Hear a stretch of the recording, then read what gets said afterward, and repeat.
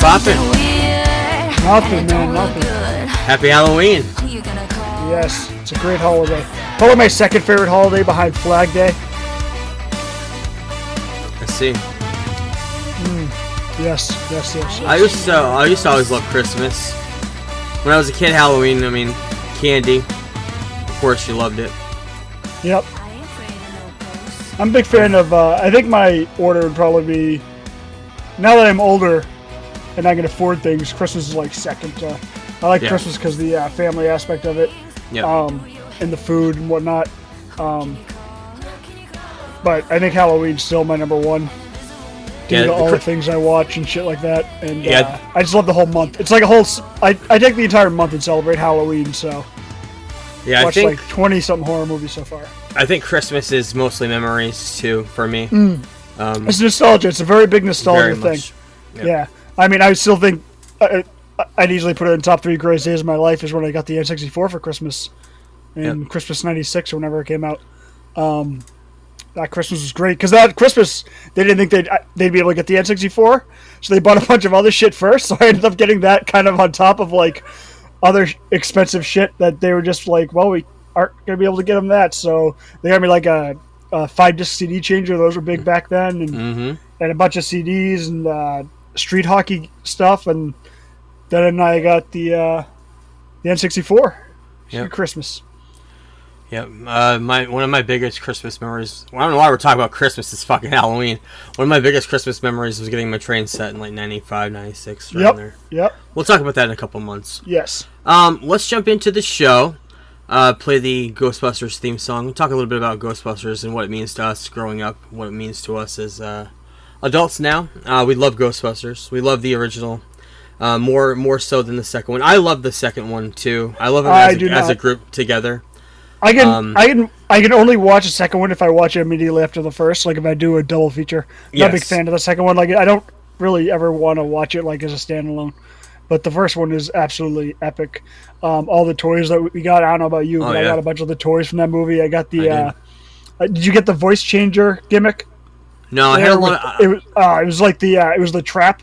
It was the ghost trap. It had a wire. It was like a 10-foot wire, and you could put it behind something and then like change your voice. And I have that couch upstairs. I used to put it there, and then stand at the bottom of the stairs. And I had a lot of the figures. My cousin had the proton pack with the foam. I had that. Yep. And I had the firehouse. Did you ever have the firehouse? I had the firehouse. That was the big thing. I got taken away from me because I got taken away from me because it had the pole, and so I took the pole out and I started hitting my sister Chrissy with it. Okay, yeah, that would do it. I was. I still remember the scent of that slime that came with it, and how disgusting and gross, and it has that weird smell. It's like very nostalgic smell, very strange smell to it, and I remember that, and I love that firehouse. It was great. Christmas with the Ghostbusters, and grew up with the cartoons, of course, after the movies. I think I watched the cartoons before the movies, to be honest with you, and I think. I fell in love with the movies later on in life as a 2-pack for the two movies together. I do love the second one a lot. I love the soundtrack to the second one, and especially that one song done by Bobby Brown. You didn't even mind the first remake, right? Or the woman? It wasn't really a remake. I didn't like that one at all. I was actually the one to tell you, you made a good choice not to see this movie. Oh, okay. I like Paul Feig too. I actually like him as a director. I love him as a comedy writer, but I did not like that movie, and I don't like the direction that they went in it. And okay.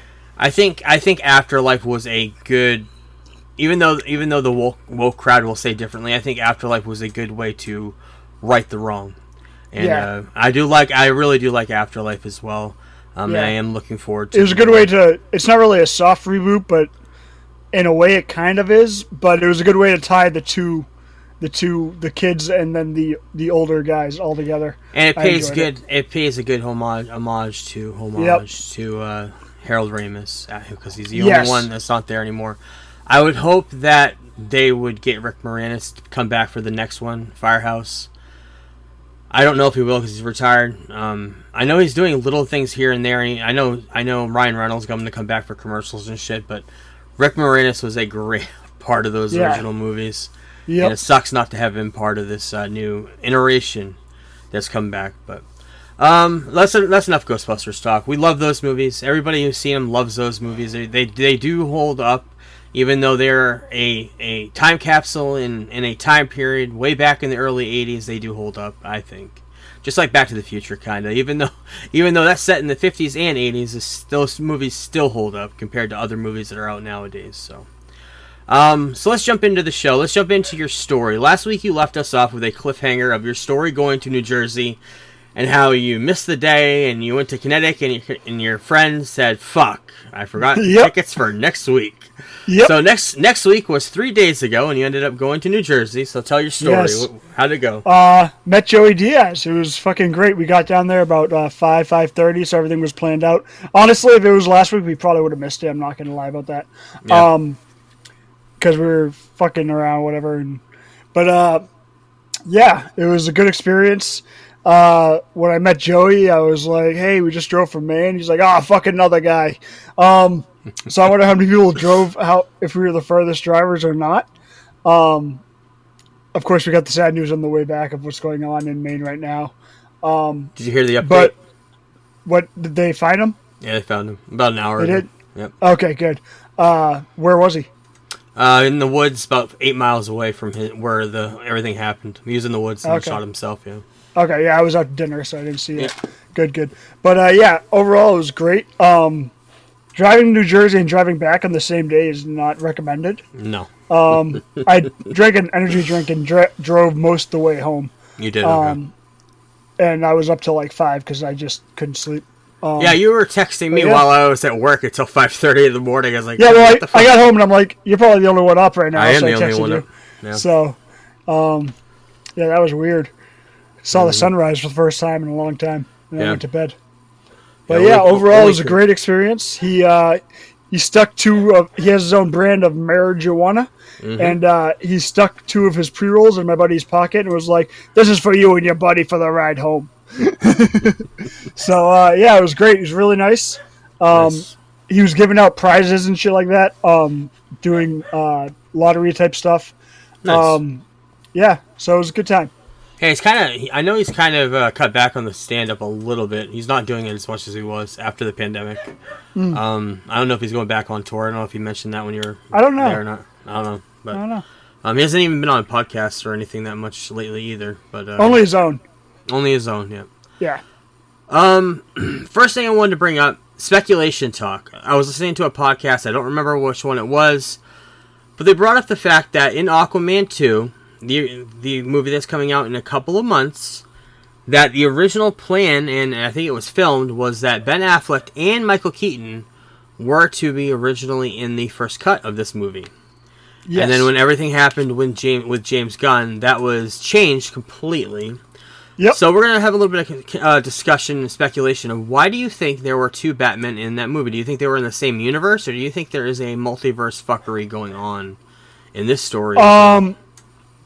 The original ending to The Flash was going to feature... Ben Affleck, it was going to feature Keaton was going to be coming out of the limo. Right, that's right.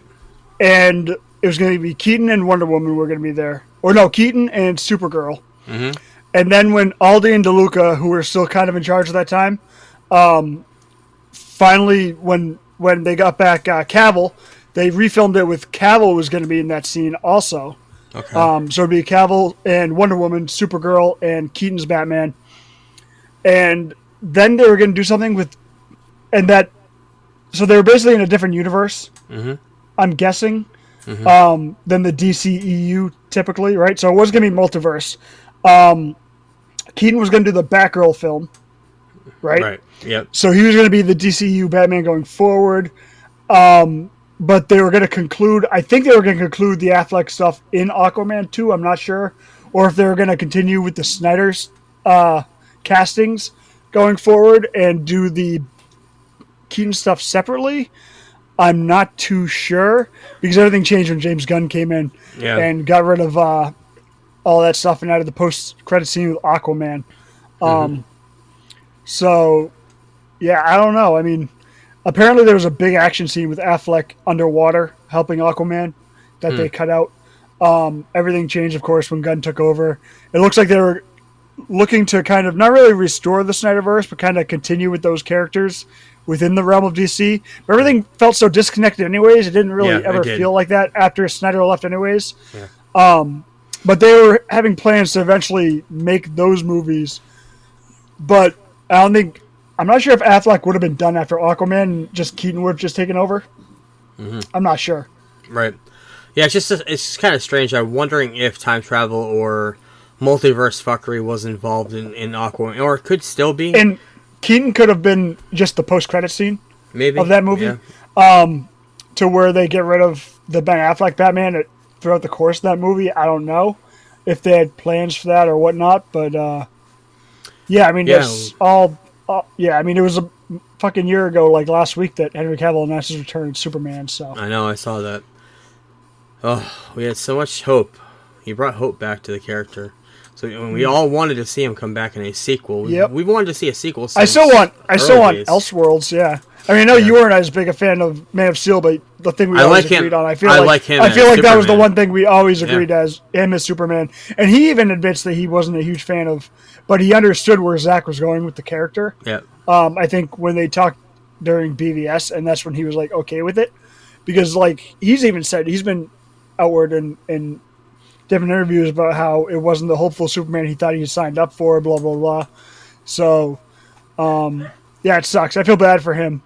Not sure what's going to happen going forward. I'm optimistic, but at the same time I don't know. It's gonna be interesting when Legacy comes out. I can tell you that much. Well, it's a good thing that he's a good actor, because he'll have plenty of roles after this. Yep. They just announced he's doing Highlander reboot. They just announced that. Yep. Which we're going to get into that, but I want to do a follow up. I talked about the MCU book, MCU: The Reign of Marvel. Yes. And I know you had saw it in the bookstore when you saw Joey, and I finished it.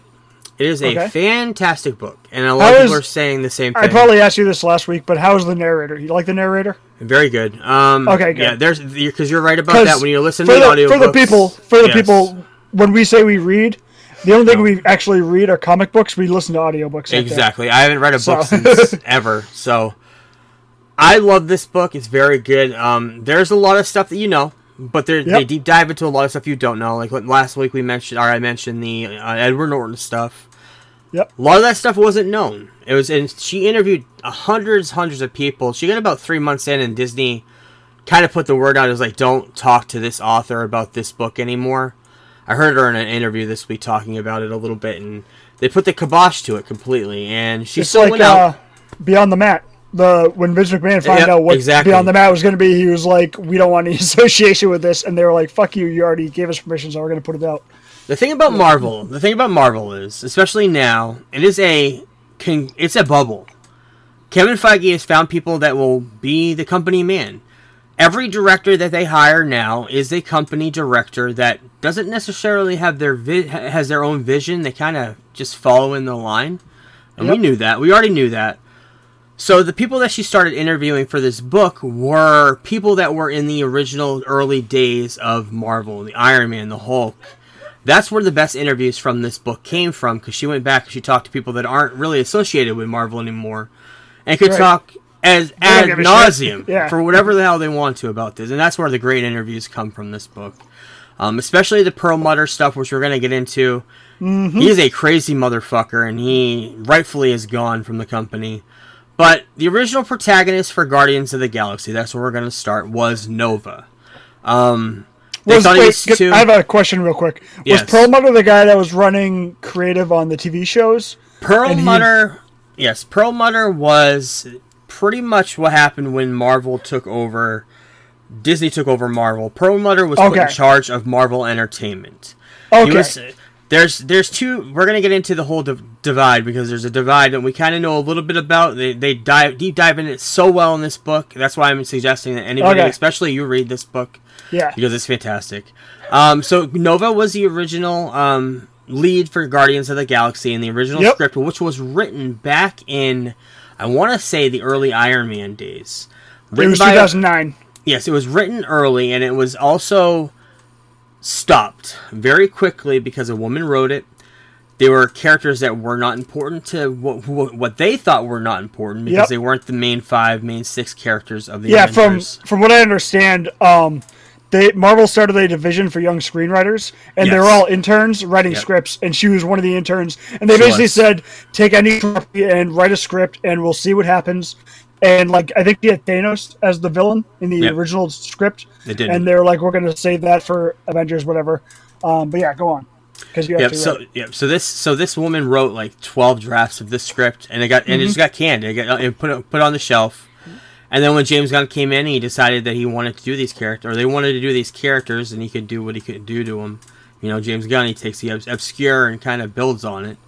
But they decided, we're getting into the Nova stuff. They decided that Nova was too policeman-like, too much of an army guy. They wanted somebody more like an Indiana Jones adventurer type character. That's why they settled on Star-Lord. We kind of get that picture from the movie as well. So, and it's always the question is, where was Nova? Well, he was there. I mean, Nova Corps was always the main part of that movie, and he still is to this day.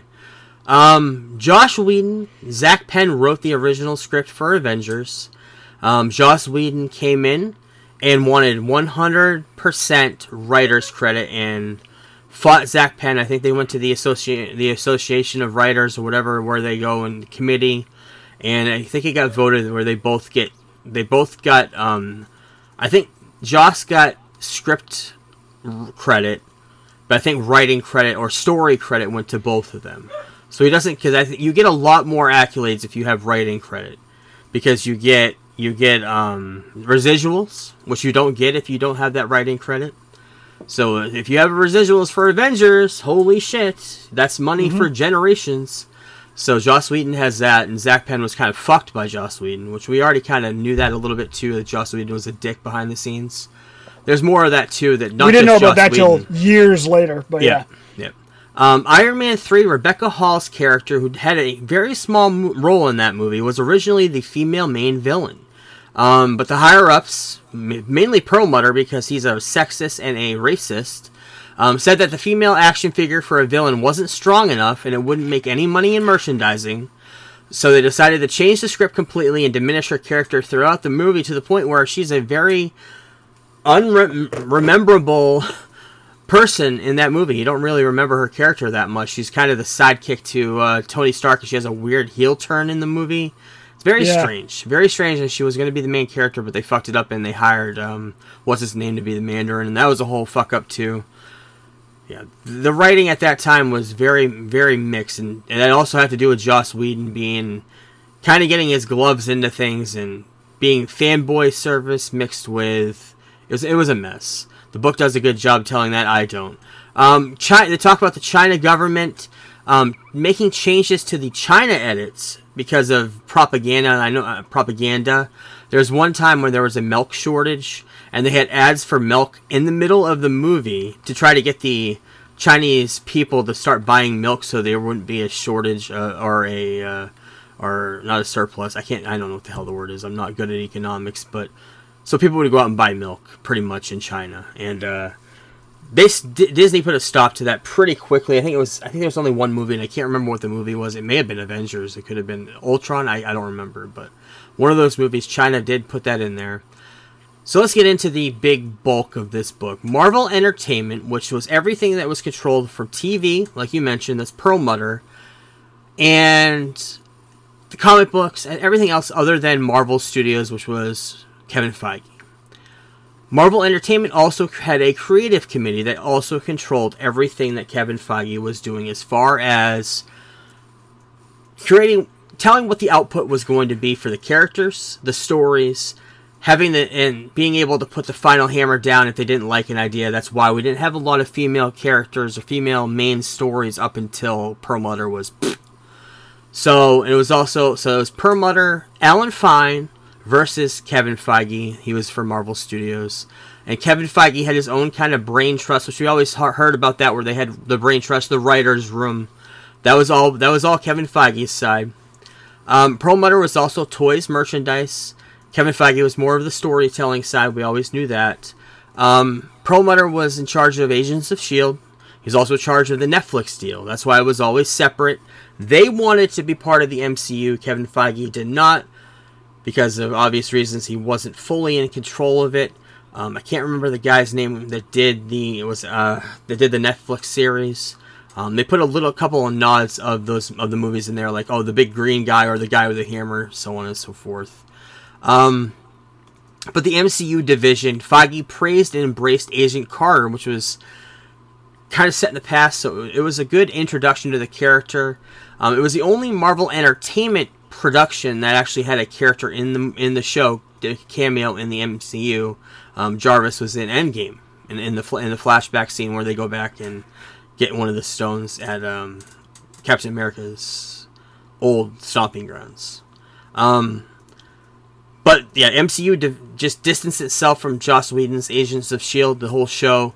Joss Whedon was in charge of that. Him and his brother were both in charge of that show. He created it, and Joss Whedon. Oh, I did not know that. Yep, Joss Whedon eventually. Yeah, because I never watched Agents. Yeah, Agents of S.H.I.E.L.D. came out the year after Avengers, so yeah, it was. Yep. And also the other thing so that makes sense. Kevin Feige did not like the idea that they brought back Coulson, which we kind of. It's a very strange part of that story because Agent Coulson's death had such a huge part in the MCU, in bringing the Avengers together as a team, and he thought it kind of diminished that when with Kevin Feige, kind of thought that diminished it by bringing him back to life. Perlmutter tried to fire Kevin Feige. This is around the time after Agents of Age of Ultron, and that's when Bob Iger stepped in and separated Marvel Studios completely from Marvel Entertainment. Kevin Feige only answered to Alan Horn as the second highest up at Disney at the time, and Bob Iger loosened the creative committee's control. They had no control over the storylines or what characters they were going to be creating on the show. I mean, in the MCU. And he gave almost complete control of the MCU going forward with no interference to Kevin Feige. And eventually the creative committee, a couple months or a year later, was completely disbanded and no longer a part of any decision-making and control. So that Kevin Feige became the run of everything and became the all Puma of everything. And then James Gunn came in. Another writing dispute. He came in, changed a lot of the story for Guardians of the Galaxy, made it to his own kind of aesthetic. As you know, he did the soundtrack. That soundtrack thing was always supposed to be there. He picked the songs, but the soundtrack thing was always supposed to be there. It was in the original scripts. I always thought that was a James Gunn thing. It wasn't. Yep. The music wasn't, but the particular music wasn't. But in the story, the original story, it was always that he was obsessed with 70s music. And he had a Walkman and all that. And I think he ended up sharing the writing credit with that one, so that wasn't as bad as the Joss Whedon one. But they fought for the writing credit. They literally had to go to court and all that stuff. They did, yeah.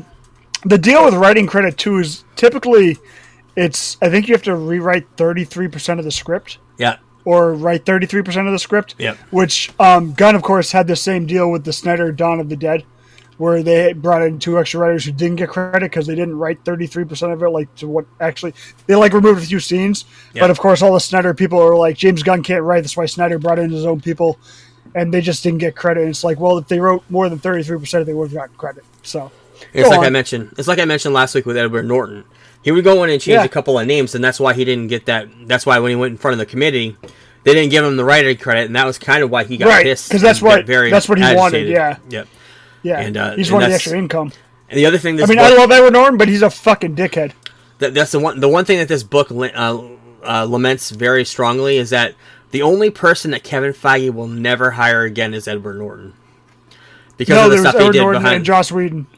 Joss Whedon, not as bad. Joss Whedon, because of the Me Too stuff, he'll probably not come back. No, yeah. Those are the 2 people that Kevin Feige said he'll never work with again. Yeah, but those 2 people. There were a few other ones too behind the scenes, but yeah.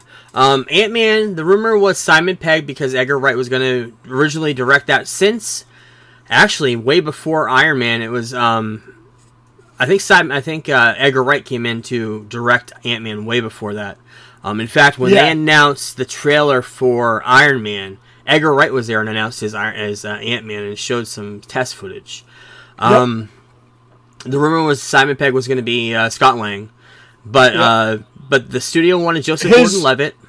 Edgar Wright, I think, got booted because he wasn't going to do Scott Lang. He was going to do the guy that, what's his name, portrayed. That's what I've always heard is the rumor is that the original, his script for Ant-Man had to do with, what's his name? No, because that's what he said. Edgar Wright was a huge fan of Scott Lang, the Scott Lang comic book, so he wrote that pretty much to the T of that comic book. Scott Lang and the prison and all that stuff was his idea. That was all his story. Joseph Gordon-Levitt, Armie Hammer were the two other frontrunners to be Ant-Man. When Peyton Reed came in, they hired Paul Rudd. Patrick Wilson also originally going to be the villain, and Yellow Jacket and Corey Stoll came in because Patrick Wilson dropped out because the movie just kept changing so much, and the directors kept changing, so he just left. Did Aquaman, you know where he went after that. Yep. This book also did a great job talking about the Spider-Man deal, which I'm obsessed with. 3 years, 9 months. The time that Sony had in the contract that if you don't make a Spider-Man movie in 3 years and 9 months after the last one, you will lose everything. That includes the deal, the movies, the spin-offs. It goes right back to Marvel. So that's why Amazing Spider-Man had to come out when it did. It had to go into production when it did. 3 years and 9 months was the time. Avi Arad, who pretty much started from he was a toy guy. Talk about him quite a bit. And he took over Sony Pictures pretty much and the Marvel stuff and everything. He was in charge of Marvel for a very long time. He was Kevin Feige's kind of protege. There was a kind of protege shit going on there. And Avi Arad, or Arad, however the hell you say his name, took over at Sony after Amy Pascal got fired. He produces all the Spider-Man spin-offs now, and he's been there since X-Men. He's been doing everything. Yep. You should check out the With Great Responsibility book, which is all about I told you about it. It's all about getting Spider-Man to the big screen. It's a good book. You would definitely like it. Amy Pascal fired from her position after the Sony hack. She had emails in there that were kind of incriminating. But she still produces the Spider-Man spin-offs and co-produces the MCU Spider-Man movies through her own production company that she started after she was fired from Sony. And they talked a lot about Black Panther. They talked a lot about Chadwick Boseman and how they really put everything on his back to be the new Iron Man. They wanted him to be the one that was going to hold this franchise going forward. Because they realized how strong that character was and how strong and impactful to the culture that was going to be. Very cool way of thinking. I didn't really think of this, but the bubble of Wakanda in a what-if scenario. If a country in Africa had never been occupied by any other white oppressors during the slave trade, the possibilities of development of what an African culture could have been in the future. It's kind of what Wakanda always was, and that's why there's such a. I didn't really think of shit like that, but it's good. It's good to really think about that and think of like what would have happened if they didn't happen like it did, like the slaves that came to America and were pretty much taken from their homes, and actually had time to thrive. Black Panther and Infinity War were filmed at the same exact time. That's why their aesthetic looked almost identical. To the fight scene in Infinity War and what happened in Black Panther. That was also why T'Challa, he looked the same because he wasn't sick. I mean, he was sick, but he wasn't sick like he was towards the end and frail. James Gunn, they talked about him at the end, versus Trump, of course, on Twitter. And then all of a sudden the Republicans came after him. And all the stuff we already talked about we've talked about it so many times on the podcast. Yeah, the guy that outed him is a guy that literally had been brought up on rape charges of an underage female. Yep. The decision to fire him came down from Alan Horn, Ike Perlmutter's right-hand man. Ike Perlmutter, by the way, was one of Trump's highest-paid supporters and a close friend. Had ties to him. Okay. The way you wrote that in the notes, it looked like you meant that was Alan Horn. That was the Trump supporter. No, I was going to say I didn't think that was the case because I've read about Alan Horn. The speculation. He's good friends with James Gunn. So. The speculation is that Ike Perlmutter fired James Gunn because he's a Republican. Pretty much that's the speculation. What the book kind of hints to. The book gives a great explanation to the post-production VFX during COVID, and how we talk about it kind of now, where the quality has been very shit. It's just because the output has been so much, and there's not too many VFX studios. There's not enough VFX studios to carry everything. Right. And it's not just Marvel, it's every studio in Hollywood. So DC, right. Warner Brothers, Sony, Universal, everybody going to these and doing pretty much freelance VFX work. They're taking contracts to say, okay, we'll do this portion of the movie.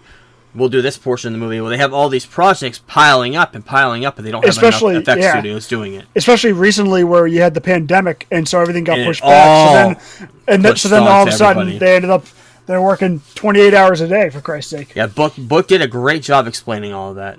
Put it all into, and also the other thing was, maybe it would be better if Disney had their own VFX studio, had their own kind of thing in-house. Chapek, Bob Iger, when Bob Chapek took over, fucked up everything. Bob Iger had to come in and rebuild. Chapek. Yeah, I can't remember. He took all of Feige's power away, basically, too. Yep. I don't put this whole last, even though I'm not huge on the last phase, I don't put it all on Kevin Feige. I mean, They got rid of Captain America and Iron Man, and then Black Panther fucking dies, like the actor in real life. Like Kevin Feige was basically when he told everything that was going to be in Phase 4 or Phase 6, whatever phase they're on, he was told to do that.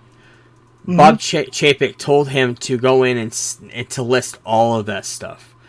Whether there were scripts, stories, or anything, just name a whole bunch of shit you're going to have on Disney Plus, and in the movies, we want the output to be huge. Right. And he was like, "Oh, I don't really want to do that." Well, you got to do that. Probably why James Gunn immediately, when he got the job, said, "We're not going into any sort of anything unless there's a script. We're going to announce projects, but we're not going to announce when they're coming out until we have a script and we're good to go." Yeah. Which is probably, I'm sure he's been talking to Kevin Feige about that shit. Yeah. Especially once he got the job. Yeah, if I'm telling you right now, if James Gunn had stayed on, he would have been running Marvel Studios, I think, in another decade. And I think Feige would have ended up in the Chapek or the. Yeah, I think so. Maybe not but I think for like Marvel in general, just he would have been Disney overall. Yeah, he would have been higher up, higher than Marvel, definitely. But yeah, he would have been running a studio basically. Yeah, and we talk about it: quality versus quantity. That's the goal going forward. Yep. Quality versus the quantity and the output. Have good stories. That's kind of why they even talk about it in the book. That dialing stuff back now. Making things, giving it time to breathe. The book is amazing. Mm-hmm. Go back and read it. There's just a couple of moments. There are some great stuff I didn't mention, but it's great. It kind of, if you love these movies, it brings you in and gives you a feel of what was going on and what's still going on. And Kevin Feige is a genius. He really is. I mean, everything that he's done in the last 20 years for just rebuilding and being such a fan of this stuff and not really knowing the thing about him, he didn't really know anything. He just did so much research on it. This is why, I mean, it's been brought up that Kevin Feige should take over for Kathleen Kennedy. And that's one of the reasons is because he actually was like, he had read all the he's a much bigger Star Wars fan. He's a Star Wars fan. That he was like, when he got the job at Marvel, that's when he went back in. But like, he's like been in this Star Wars stuff basically from day one when the books started coming out. So I would love him to take over Star Wars more so than what's his name they did Ahsoka. Yeah. Just because I think Feige would have a better overall picture, and I think he'd be great at running Star Wars, and that's why I was so excited when he was named as a Star Wars. He was going to produce a Star Wars movie, and then that got canned. He's also a big fan. He's also a big fan of Star Trek. One of the movies, I think it was Star Trek: The Voyage Home. One of them. He kind of molds the MCU into that formula. I've never seen the movie, but I guess the end of the movie, The Voyage Home, I think it was the end of the original Star Trek characters. Yeah. And we need Adam on for this. Yeah, I know. I don't know much about it, but he kind of took that and used it as a template of what he wanted to do with the MCU characters. Very, very interesting book. Go and read it. It's called MCU: The Reign of Marvel. It's a great book. Just came out recently. The looks like a Holly. If you look at the cover, it looks like a Hollywood sign that says MCU instead of the Hollywood letters. So let's talk about what we watched this week. I watched Loki episode 4. Was this episode as good as everyone said it was? It was about 85, maybe 75% as good as what people said it was to me. Okay. At the very beginning of the episode, Kang and Renslayer, you see a flashback of them. You see Kang, or He Who Remains, at the end of time, telling Renslayer to go back to the TVA, and then he tells Miss Minutes to wipe her memory. Renslayer was basically the He Who Remains right-hand man, leader of his armies during the whole Time War. And Renslayer was sent back to the TVA, wiped her memory, and had no idea what was going on. That's why she kind of doesn't know what's going on now. Gotcha. Miss Minutes is maniacal. She is the villain of this show, kind of. But towards the end of the episode, she dies. This is a spoiler. She dies. Victor Timely dies. Renslayer dies. Supposedly. We're not really sure. They're kind of pruned. Victor Timely goes out into the loom, tries to fix it, gets turned into almost like elastic bands like Mr. Fantastic, and just disintegrates in the middle of this open space. And the time loom explodes, and it starts to expand, and all of a sudden everything is engulfed in light. Not sure what's going on, but you're almost guessing, has the multiverse reset? Or has it exploded, imploded? Who the fuck knows? Going into next week, there's some big questions because something is not right and something is not the same. So I'm not sure what we're getting next week, but yeah, we'll have to wait and see. It's a good show. Episode 4, not as good as the hype, but it's still good. I think episode 3 was probably my favorite so far, but can't wait for that. I just finished earlier the Milli Vanilli documentary. It was on Paramount. Fan-fucking-tastic. If you know the story, Milli Vanilli, of course, lip-synced. Didn't sing any of their songs on their album. They hired 2 other black guys. This is a German guy. Hired 2 other black guys to sing on the song and just had them on there as being the song and dance, dancing monkeys, pretty much. Not being racist, just because that's a saying. Yes. I am not a racist. Well, anyway, this German guy pretty much got them on there and fucked them over, and for about 1.5 years, 2 years, Milli Vanilli started going around pretty much saying that they were the ones singing all the songs, even though they couldn't speak English in interviews. It was very, very strange. The documentary was great. Of course, one of them's not around anymore. They talk about that. He was a crack addict, ended up dying from an overdose. The other one's still around, sings actually fairly well, and tries to repair his image to the public because they were pretty much lambasted after that through everything. But great documentary. Let's talk about the movies. We'll talk about Friday the 13th, Part 8. Jason Takes Manhattan. We've been talking about that. Does he take Manhattan? An hour in New York for like 8 minutes. An hour into this movie, I'm looking around. I'm watching the TV. It's like they're on a boat for a very long time, and I haven't seen the New York skyline. Okay, let me just paint the picture for people that haven't seen it. So the movie starts out at Crystal Lake. Yes, a lake. There's a little boat. Somehow Jason is resurrected. Comes onto the boat. My first question before you get any further. Yes. Is this the first time Jason was supernatural? No, I'm getting that with 3 Topics Down. Okay. That's the movie that he became supernatural in. So we're on a boat in a fucking lake. A lake! In the middle of the country. Technically, it's New Jersey. Technically, yes. That's where the first 4 movies were filmed in New Jersey. Or no, 1, 2, and 4 were filmed in New Jersey. Right. 3, for some reason, was filmed in California. You could definitely tell. But, so, we're on a lake. And somehow the boat gets out of the lake and gets into the Atlantic Ocean towards New York City. Towards, like, a cruise they're having for the graduating class of 1988, probably. 89. I got lost. I have no idea. And there's when you get onto the boat, there's like 100 extras. And about 15 minutes later, there's like 5 people on the boat. Yes. No more extras. the girl from X-Men Wolverine. Yes, that's right. Or was she in X2? It was like her first movie, Kelly Hu, I think. She might have been in that Charlie's Angels movie. She was in it. She gets thrown to the floor by Jason. But it's just the most ridiculous thing that the boat gets from... This little-ass boat, too, by the way, that has like a little compartment for sleeping, gets from Camp Crystal Lake and a lake in New Jersey to the Atlantic Ocean. But anyways, yeah, so you were looking around, you were like, I have not seen New York, is probably what you were thinking. There hasn't been a New York skyline for about an hour and 5 minutes. Yep.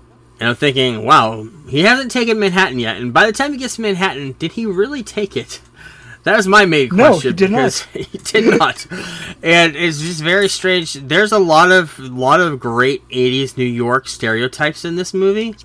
From the rape, from the heroin overdose, when he sticks her with a needle with coke, or doesn't he call it cocaine or something? I can't remember the fuck he calls it. There was, let's see, rape. I like the there was drug overdosing. The sauna scene. That's one of my favorites.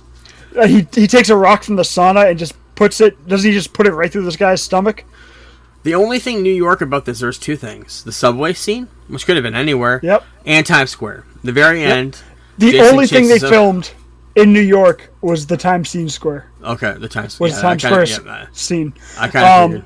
That was the only thing they filmed in New York. When I went to New York for the first time when I was 15 years old.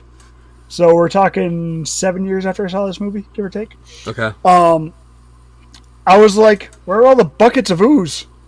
Because in this movie, there's literally buckets of ooze and toxic waste everywhere in the city. He drowned the old man in a bucket of ooze. He put him upside down in this bucket of ooze. It looked like the same ooze you get from Ghostbusters, from the firehouse. It was that green shit. It looks like Slimer's slime. And it's just very, it was... I literally expected to see buckets of ooze everywhere I went in New York City. Yeah, it was. Yeah, the funny thing is, it's like it was in the Teenage Mutant Ninja Turtle games. Buckets of ooze, a whole bunch of shit. It had that. It wasn't just this movie, but it's all funny 80s. Yeah, it's funny. I highly enjoy this movie. It's fucking trash, but I really enjoy watching it every now and then. It's really bad. I think my favorite kill is probably when the dude gets his head knocked off on the top of the building. Okay. Let's. The token black guy, okay? His dialogue in this movie is atrocious, number one. It's so good. He was at Boston Comic Con 2 years ago. Come on now. No shit, he was. He goes to all the cons. Of course he's he going to make money. I've never seen this guy. I never saw any of these actors ever, anywhere. Besides that Except for that Asian woman, And the principal guy looked familiar, too. I feel like I've seen him in 80s. I've seen him in something, too. I just don't know. But yeah, he's the one that went in the ooze. It's just a fucking weird movie. It's like it's one of those movies where you really have to like Friday the 13th to enjoy. Like I love this movie for how campy it is and how bad it is. I do wish that they filmed more actually in New York. Same thing happened in Scream. That was all filmed in Vancouver, but at least they tried to make it look like New York. The other thing that it just doesn't make sense. Like one woman was having one girl was having flashbacks of Jason as a young kid, and then as a teenager at different times periods of his life, and she's like seeing him drown. I don't want to rate this movie because it's not my cup of tea. But holy shit, it was not my favorite. It's fun, but yeah, that scene where the dude gets his head knocked off. Originally in the script, the guy wrote it that would happen at Madison Square Garden. I don't know how they would get there or whatever, but they literally looked at it and they go, "We don't have the budget for this," and just ripped the page in half. And I guess when they were filming it, the guy was like, "Should I really hit you?" And Kane Hodder was like, "Yeah." He's like, "Just give me all the shots you got."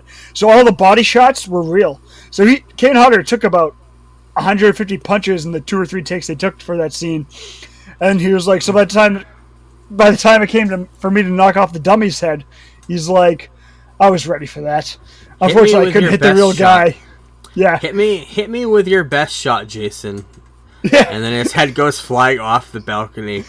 The best part though is it lands in the dumpster. It doesn't like land in the dumpster. It hits the roof of the dumpster, falls in the dumpster, and the dumpster lid like closes.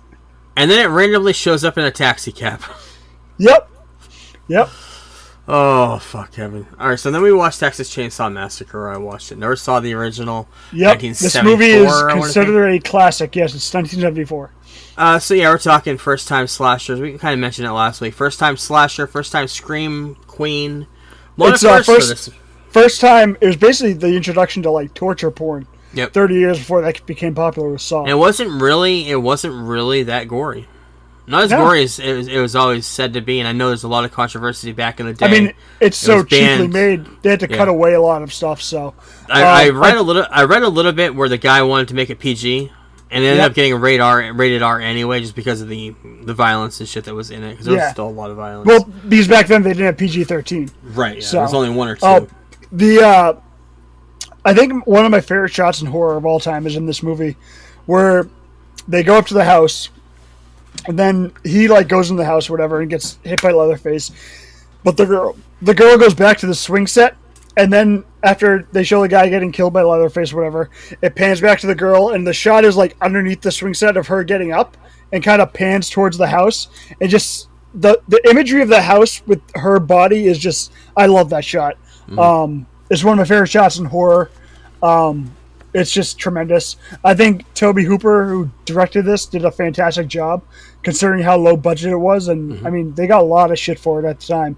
But like going back, like there's been so much stuff that's been so much worse since 1974, obviously. Yeah. That doesn't seem like that much, but like putting into the perspective of somebody that had never seen that type of stuff in that era, like there's a lot of stuff that where you could see where it's like, yeah, that's kind of fucked up for back then because it was like the first to do it. Yeah. But it's just like the first Halloween. People don't realize you watch the first Halloween. There's no blood in the movie, none. Mm-hmm. There's not a single drop of blood. This is similar in where it's not as violent as legend makes it out to be. Yeah, that's what I always thought. It was just there was so much hype to it, being very, very disturbing. I didn't think it was disturbing at all. It's just like I did the first time I saw it, but I was like fucking 10 years old. And what was out at that time? You're talking 10 years old in 1993. What was really out as far as disturbing movies? All that shit came out later on in the decade. Yeah. Yep. So yeah, good movie. Not my favorite. I'm not a fan of this shit. You know I'm not. That's why we do it. That's why I give you the month of October, so you pick up these shitty movies. Yep. But Friday the 13th has always been a big part of our watch for this. I think last year we watched 4, right? Yep, which I love 4. 4 is just a good horror movie. And we skipped all the way to 8 for what reason? Why did I skip 5, 6, and 7? Because 8 is just so awesome because it's called Jason Takes Manhattan and he doesn't technically take Manhattan. It's the bad of the bad. That's why I had you see it. You'd already seen X, so I didn't make you go through that again. X. So that's why, because X is just, it's a fun movie for me. I fucking love Jason X. This Jason is like the bad of the bad. So I just wanted you to check it out. Plus, like, I don't know, I think it's hilarious. I think the whole movie is hilarious. From them getting to fucking the Atlantic Ocean from a lake in New Jersey, you know? Yep. I love that shit. And the soundtrack was weird, too. This weird 80s, like, 80s type of song that's throughout the whole entire thing. And the thing about that movie, too, is when they were doing all the promotional stuff, they had this great trailer. Like, it was like a teaser. And it was these two ladies, and Frank Sinatra's playing, and they're, like, walking, and you see, like, the Brooklyn Bridge. And then, all of a sudden, the camera pans, and you see Jason. Because you think it's going to be a date movie preview, blah, blah, blah. You see Jason, and then he just kind of slashes it. And the entire city of New York fought back against that, so they couldn't really use New York in the marketing material, which is literally why they put Manhattan in the title. Yeah, that would have been great if they actually used New York. Yeah. Instead of it's a backdrop. Like Jason in New York sounds like an awesome concept. Yeah. But they couldn't actually do it, especially that time for the budget they had. So it is what it is. So you wanted to bring up Friday the 13th Part 6. Yes. So we're just talking about this. Yeah. Yes. I've skipped the 3 in between the 2. I saw 4 and I saw 8. So, and you also say that it's epic. Yes, and why I now think this film is epic. It's great because it runs right in line with the next topic we're going to talk about. Okay. The top, which is going to be the 25 best monster movies of all time. which you think of the classics, the black and whites, right? Yep. Tom Laughlin, who directed this movie, which I didn't know this until a week ago. Like, it was when we got off the air. I listened to another podcast last Friday or Saturday. Or Sunday. Yeah, it was Sunday because we recorded on Sunday. And they were talking about how he shot this to be made to watch in black and white. So it looked like an old horror movie, like an old monster movie. So I turned down my saturation, made it black and white, whatever I had to do, and rewatched it. And it's fucking incredible watching it in black and white as like an old monster movie. This is the movie where he becomes supernatural.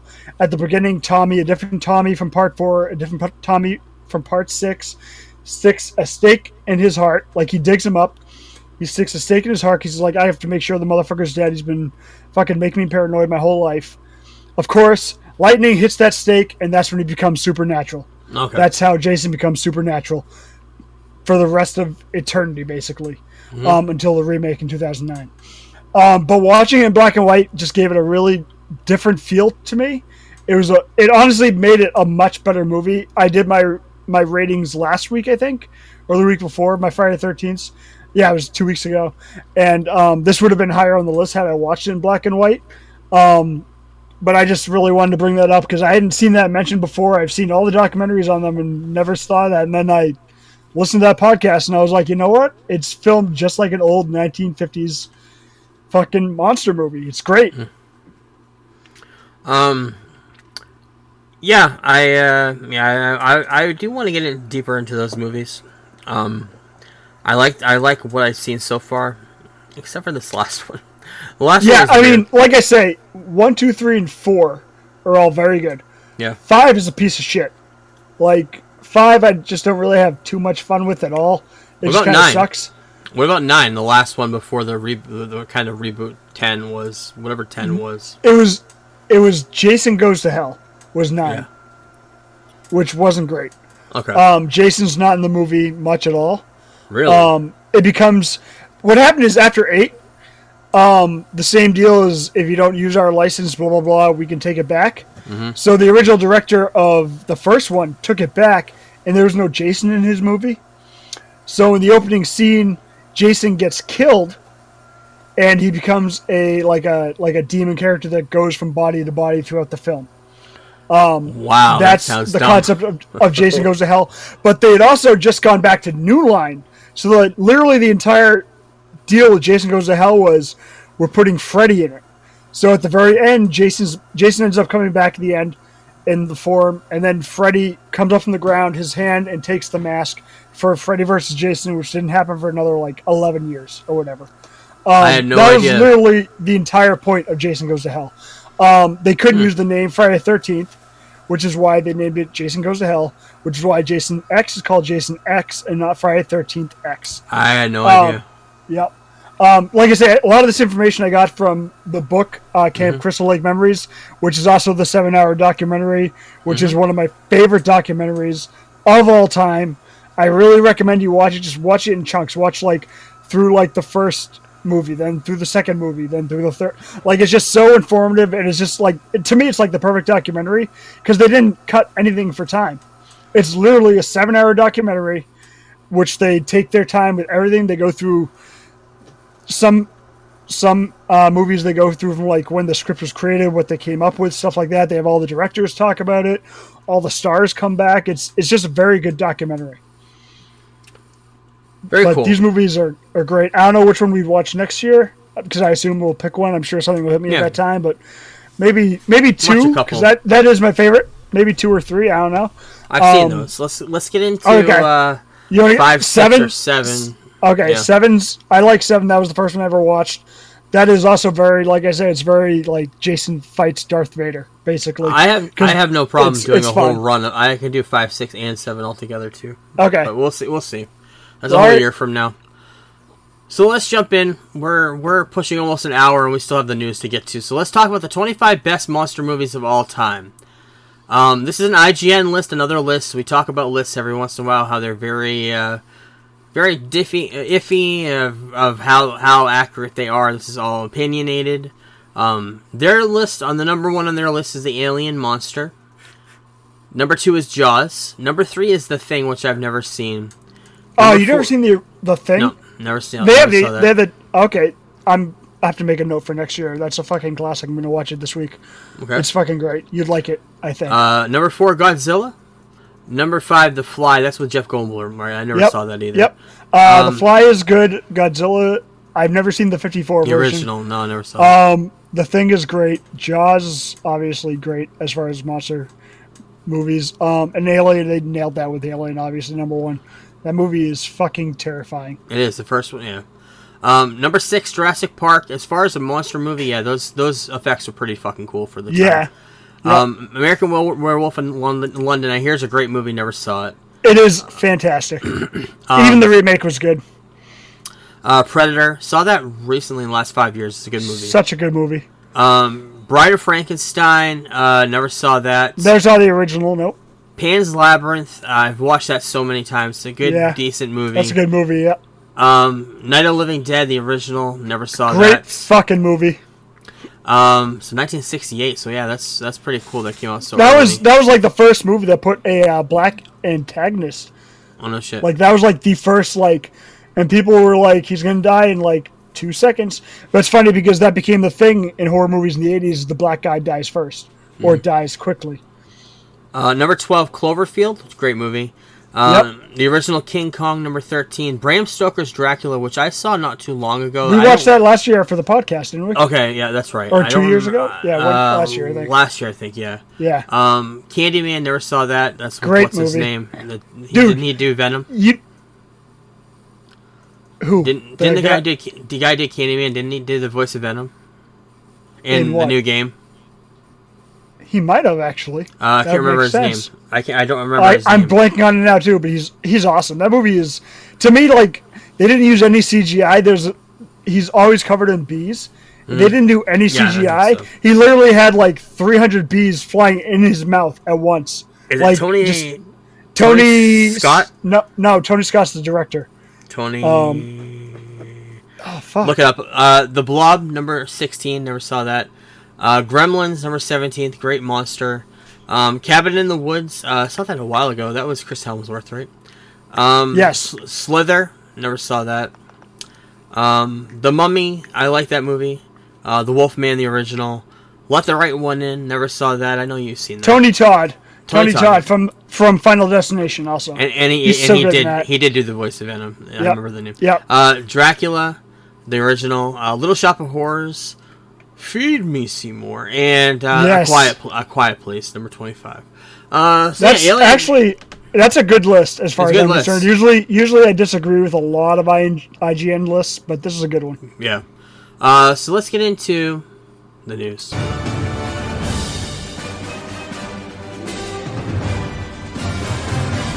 And it's not a news segment without the trailer roundup.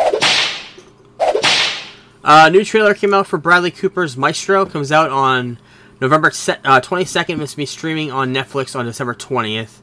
I do want to see this. This is his next acting role after. Well, he was in the Guardians movies, but this is after his directorial continuation after Stars Born.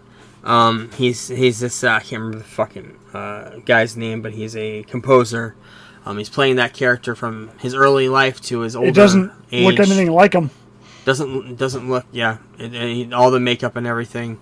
I can't wait to see this because I think he's a good director. Stars Born, I'm obsessed with that movie. I've been listening to the soundtrack so much in the last couple of years. Yeah, I know you love that movie. I gotta see that. I still gotta see that. Oh my god, it's amazing. Maybe in November we'll review it. Yep. I mean, we just got your review, but yeah. I am excited for this more than anything right now. November 25th, I believe this is Thanksgiving. It's either the Friday or the weekend of. Doctor Who coming back on Disney Plus for a 3-part return to the series, the 60th anniversary. When they did the 50th anniversary 10 years ago, this is the first time Matt Smith and David Tennant worked together in one movie. And this is a return 60th anniversary where David Tennant's coming back as the next Doctor for 3 episodes. There are basically going to be 3 movies, one a week until December 9th. And that's when the new Doctor, a black Doctor, I can't remember his name, but he's going to be taking over for the 14th, 15th Doctor, I can't remember. And I can't wait for this. I haven't even caught up on the old Doctor Who because I wasn't a fan of the last Doctor, Jodie Whittaker. But I'm going to watch this because I love David Tennant. And it's going to continue a story that was told in the original series that he was in with, what's her name from The Office? I can't remember her name. She was in The Office for a couple seasons, and she was in that season with him as one of his companions. But, yeah, I can't wait for this. It comes out on Thanksgiving. So let's get into the news. Spider-Man 2 did gangbusters, sold a ton of games. Yep. More than 2.5 million copies for the first 24 hours. Fastest selling PlayStation Studio game in the history of PlayStation. If you think 2.5 million times $70, $80 a game, yeah, they made a ton of money just in 24 hours. How far have you gotten any further? I haven't been able to play this week because I've been so fucking busy. But once you get to the black suit, you're gonna not stop. I know. I also read, I put it in the notes that Spider-Man 2 copies on the disc version were reportedly unplayable for some people. The disc came and they were damaged or not playable. I don't really know. I can't remember the disc. I saw this a week ago. I put it in the notes. I can't remember the exact thing, but yeah, the digital version is great. Digital is the way to go. They're quick, especially with these new systems. They're quick to load. Yep. They're right and on the most of the times solid disc. Literally, the disc comes with basically a code to download the game. Yeah. Like I think the last Call of Duty disc had like less than 58 megabytes of stuff on it, which is like nothing. So yeah. You're a fan of the Fallout games, the video games? I'm not. My cousin Kristen is, and she always used to play those, if I remember correctly. But I'd never really got into them. It seemed like too much. Like it was too free. Yeah, they're doing a video game adaptation. I believe it's already filmed. Coming out April 12th next year on Amazon Prime. Okay. With Walter Goggins, who I love. So I will be watching. I know it's set in a futuristic time where it's like Fallout after a nuclear. Nuclear. Yep. I think I tried to play Fallout 3. Okay. Or no, Fallout. Which one did I play? Fallout 3 or 4? I played one of them for a little bit, but I wasn't a huge fan. Right. It was too much for me. Yeah, I don't know too much about them at all. So, we'll talk about some delays. We had delays throughout the news this week. Mission Impossible 8 delayed to summer 2025, so it's come out next summer. And they changed the name. They haven't announced it yet, but it's not going to be called Dead Reckoning Part 2. Stupid. Yeah. Because it's the whole thing is to set it up for a 2-part. It'd be like them. I don't know. It just seems stupid. The whole thought is that it's been so long between movies that people aren't going to remember Dead Reckoning. I guess it doesn't make any sense. But that's not coming out until 2025 in May. So it's going to be a summer blockbuster. We still got to see that new one too. We do. Yeah.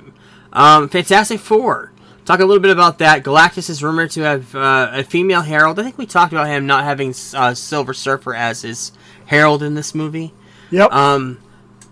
There are a few different Heralds that it could be. It could be Nova, not the Nova from the Nova Corps, but another Nova, Stardust, and Luna.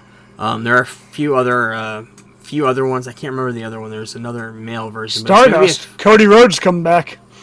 Oh yeah. Silver Surfer rumored to have some sort of a role in it, however. And I have a Galactus theory and speculation from this. I think the Fantastic Four are going to go off to space, obviously. If the movie is set in the 60s, I think they're going to go off to space. And they're going to be sent to another universe. Where Galactus is, they're going to run into Galactus, kind of set up a flag like, oh yeah, we're from this planet called Earth.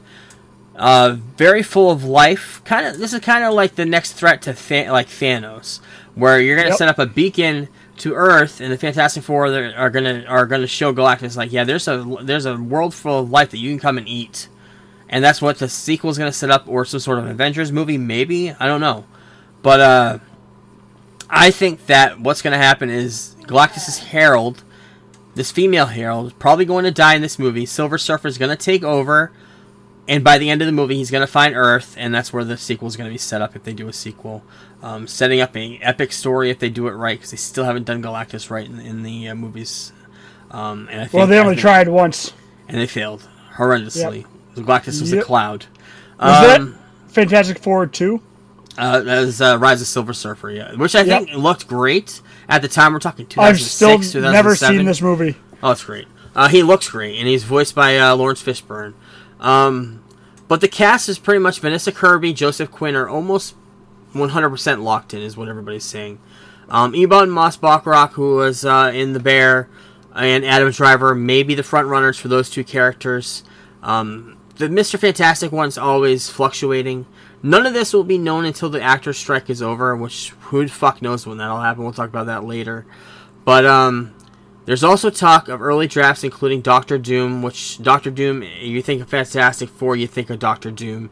He's a great, great villain if they brought him in. And the other rules are to make it kind of different from other versions of Fantastic Four that have been on the movie screens, bringing in their children, Reed Richards and Sue Storm's children, Franklin and Valera. That would kind of make it different. That would be cool. It would differentiate it from everything that's come out prior. So that'd be cool. I have no problem with that.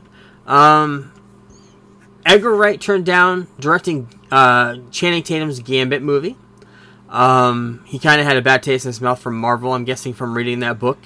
So having anything to do with superheroes at that time, was probably done with it. He said he wasn't, and also wasn't a character that he was too well known, didn't know too much about. So yeah. Thor 5 reportedly in development at Marvel Studios without Taika Waititi. Good move or bad? I think Chris Hemsworth wants to be done with the character, to be honest with you. I think he wants to have a finale that kind of mimics what's going on with everybody else. Tony Stark had a good ending. Chris Evans had a good ending as Captain America. I think it's only rightfully so that all the 5 major characters of the Avengers get a good send-away, and I think he deserves it as well for a 5th movie. Are you glad that Taika's not... I think that the 5th movie, the 4th movie was a mess, and I think bringing in some fresh blood. They gave Taika too much control. They should have, if they should have kept him on as director and had somebody else write it.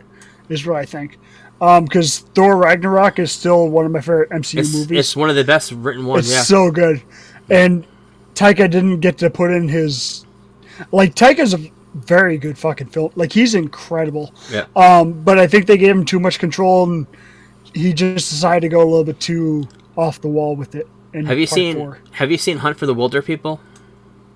Is that Taika? Yeah, it was his movie. It was really good too. That was 2012. Yeah, Into the Shadows. Okay, Into the Shadows 2012. I've seen that. Yeah, that's a good movie too. And of course, the movie with Hitler in it, which is fucking fantastic. Yeah. Daredevil Born Again found a new creative team today as we record. The Punisher director is going to be a showrunner for the series. And 2 writers for Loki and Moon Knight are going to be stepping in to direct the rest of the season that they haven't filmed yet. So yeah, I'm looking forward to Daredevil Born Again, and just hope they don't fuck it up like everything. So we'll have to wait and see. You haven't even seen Daredevil season 3 yet. I haven't, and I'm kind of like, well, why do I want to watch it if it's not in canon? I mean, if it's good, maybe I may go into it, but yeah, we'll have to wait and see. New details emerged about this Spider-Man stuff going on at Sony. Andrew Garfield has a future there. There are always rumors of him being part of the Sony spin-offs, kind of being their version of Spider-Man, now that he's been reinvigorating the characters through No Way Home. But Sony won't let Marvel Studios use Black Cat. That was said in the book, by the way. There's certain characters that Sony won't let Marvel use. Black Cat is one of them. They want it to be a solo character on her own, because they think she could bring in money. Black Cat is a great character, very much a rip-off of Catwoman, though. But yeah, we'll have to wait and see on that. Also, a live-action Miles Morales movie is reportedly moving forward at Sony. I think there's going to be a connection to Beyond the Spider-Verse. I always said, I know we talked about it when the movie came out a couple months ago, that I think Beyond the Spider-Verse means there's going to be a live-action iteration of Miles in that movie of some sort, some kind. But you would think you would have been casted by now, or we would have heard about it. I don't know. They could be keeping a very tight lip too, so I don't know. Yeah. I'll have to wait and see. Maya Goth will reportedly play the Bride of Frankenstein in Guillermo del Toro's Netflix Frankenstein movie. Fucking perfect casting. It is perfect. She even actually looks like the old actress. She's awesome. Like, you watched Pearl, obviously, and like, even if you didn't like care for it, like, she's great in that movie. She's fantastic in that. She's good in X. She's great in pretty much everything I've seen her in. So I'm all about this. I think it's gonna be great. The rumors are Oscar Isaac will play Dr. Frankenstein, and Andrew Garfield will play his wayward creator. Isaac will reportedly give life to. So will Isaac be Igor? I have no idea. We'll have to wait on that. John Lennon's murder is going to have a docu-series on Apple TV Plus pretty soon. Kiefer Sutherland is narrating it, coming to Apple TV Plus. I'm very interested in that. It's going to have exclusive eyewitness interviews, previously unseen crime scene photos. I'm obsessed with that. I'm obsessed with any creative that got gunned down or killed or died way beyond their prime. He has so much time left on his life that he could have had years and years of epic music coming out, and it was taken too soon. Him and Tupac, there's a whole bunch. We talk about it all the time. But Fantastic Beasts movie franchise is parked at the moment, according to director David Yates, who did the last few Harry Potter movies. We kind of figured that too. The last movie where it kind of failed. I don't know you haven't seen those yet, but yeah. Jean-Claude Van Damme's claim that Vin Diesel was not interested in having him in the Fast and Furious franchise, saying that he said he did not want him there. I don't know if he would fit in that franchise. That's random. Yeah, I love Jean-Claude Van Damme. He's in some of my favorite movies of all time. Nostalgic wise, like, I fucking love all of his 80s and early 90s stuff. But I don't see him fitting into that franchise at all. Yeah, I don't know. I haven't caught up on those movies, so I have no idea if he would fit. SAG-AFTRA talks still going on. CEOs of the four major entertainment companies have offered them improved bonuses for all their most watched streaming shows, but they want more. The actors want more, and the studios are reportedly willing to push the negotiation with SAG-AFTRA to 2024 if a deal is not made shortly. Holy shit, that would be very terrible. Another 2 or 3 months, that would be bad for output. Well, that's the thing is, I mean, if it's not done by pretty much soon, they don't do much work anyways from Thanksgiving to Christmas. So, like, no. Yeah, this is fucked. Bad. We're fucked. X, Twitter, whatever you want to call it, they're starting these new tiers where you have to pay. They've already had the premium, but now they have different versions of it. They have an $8 a month premium, verified tier, and they're going to have a premium plus. It's going to be $16 a month with basically no ads, and a $3 basic, which basically includes you don't get the verification check mark, but you get features like longer posts and edit button, themes and custom app. I have no need for Twitter. I only have it on there just for notifications every once in a while, and I don't even. I check news on it. That's pretty much it for notifications I get for news and for, like when I was trying to get PS5, I had notifications on for when they were available online, stuff like that. I use it daily now. I started doing it again midsummer, just for fucking fun. But like, I'm not gonna pay for it.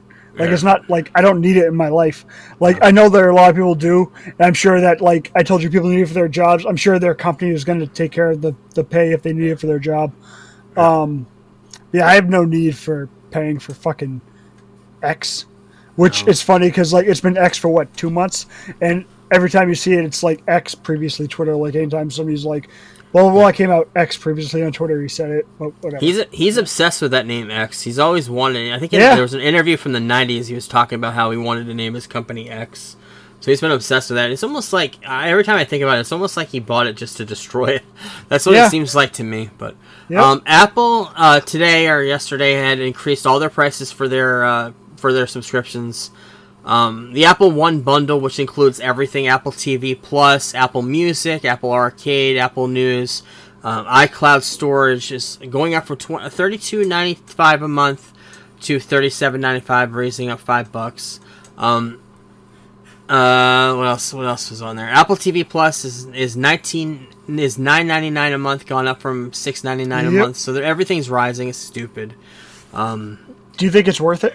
For $9.99 for Apple TV? Absolutely not. I mean, Ted Lasso. There's a few other great shows on there, but they don't have any other content besides their own content. I think you need to look at more of their content because a lot of it's really good, but it's not worth that much. Like when a new season of Ted Lasso's done, or a new season, I mean that's done obviously, but like a new season of Shrinking, then I'll sign up for it for the month, pay $10 to watch it, or find some other way to watch it. Yeah, it's not worth it. No. A study came out saying that half of Gen Z viewers want to see less sex on scene and want to see content about friendships and platonic relationships. How far into you are you in Gen Z? The pussification of America. Yeah. How far am I into Gen Z? I am not in. I don't know anybody anymore from Gen Z. Yeah. I know you work with a lot of kids from Gen Z. Yeah. But yeah, I don't know. I don't know about this study. Yeah, it's interesting. It's definitely interesting when you make movie references and nobody knows what the fuck you're talking about.